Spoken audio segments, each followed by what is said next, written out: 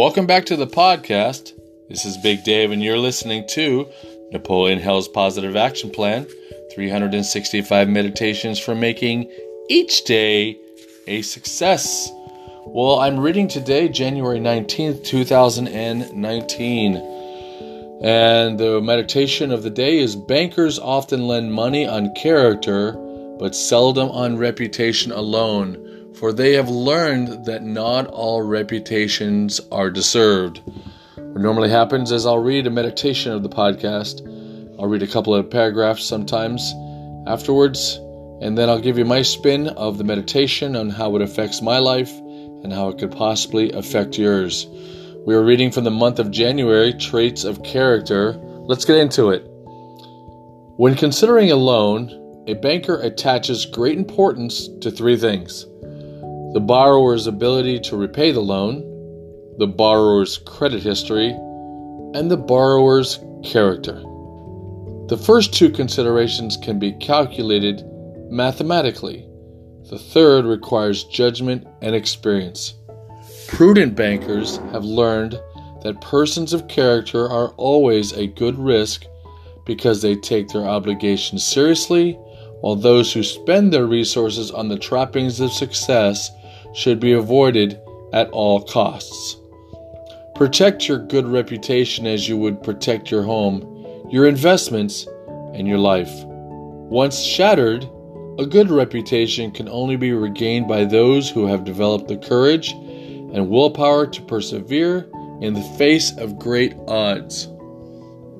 I couldn't help but read while I was reading about this, thinking about the current banking situation and mortgages and getting homes, and wondering if it's true that they can actually consider judgment and experience.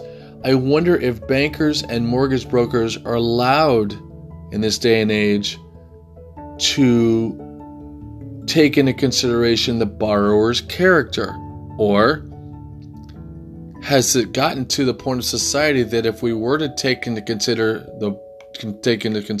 the borrower's character, that we could actually be sued for profiling? It's sad that I would think that, but that's the life and the age that we live in today. And so I'm thinking that when considering a loan, a banker attaches great importance to two things: a borrower's ability to repay the loan and the borrower's credit history. I don't think banks are allowed to take the borrower's character into consideration. That being said, I think we as human beings on a day-to-day basis take the character that you're speaking with, character into consideration before we consider anything else. I mean, if you're making a new friend, do you consider his ability to take you out places and do things, or what his job is? Or do you consider what his character is before you even let him become your friend? I think that's more of the situation here is we as humans, I got the meetup group, and part of the meetup group is I help people develop friendships. All I do is plan the events, and I bring the people together. But at the end of the day, it's their responsibility to speak to that person that they could possibly be attracted to as a friend and determine if they want to be friends with them based on their character. So you're not normally going to know what their character is until you've hung out with them for a little while. And you're going to find out pretty quick what their character is based on how they treat others, how they treat the people, servers in restaurants. Have you been out with friends that are just absolutely abhorrent to wait staff and parking attendants? I'm like, what the?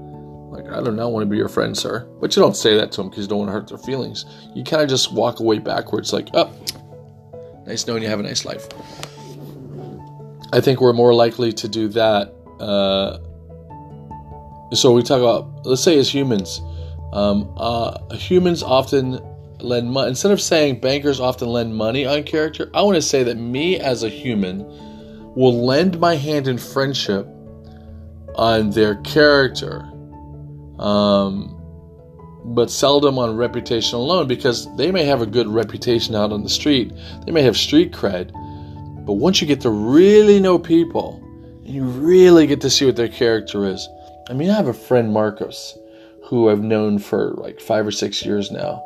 And it really took me about 2, almost 3 years to really get to know this guy.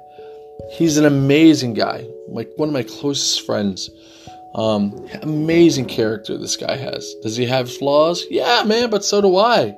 And I'm his friend, and we get along great. We go to Marvel comic movies together, and we quote Guardians of the Galaxy to each other, and it's great. But I've met thousands of people in Meetup that I can call acquaintances, but I won't say that they're my friends per se. I've developed a lot of close friendships based on who they are, not by their reputation, but by their character. So that's something to think about. Banks may not be able to do it, but we as humans can do it. And I think that's important. So protect your good reputation as you would protect your home, your investments, in your life. As once shattered, a good reputation can only be regained by those who have developed the courage and willpower to persevere in the face of great odds. This is Big Dave. It's been a little bit long podcast, but it's been an important podcast. This is Big Dave, and you go and have a great day.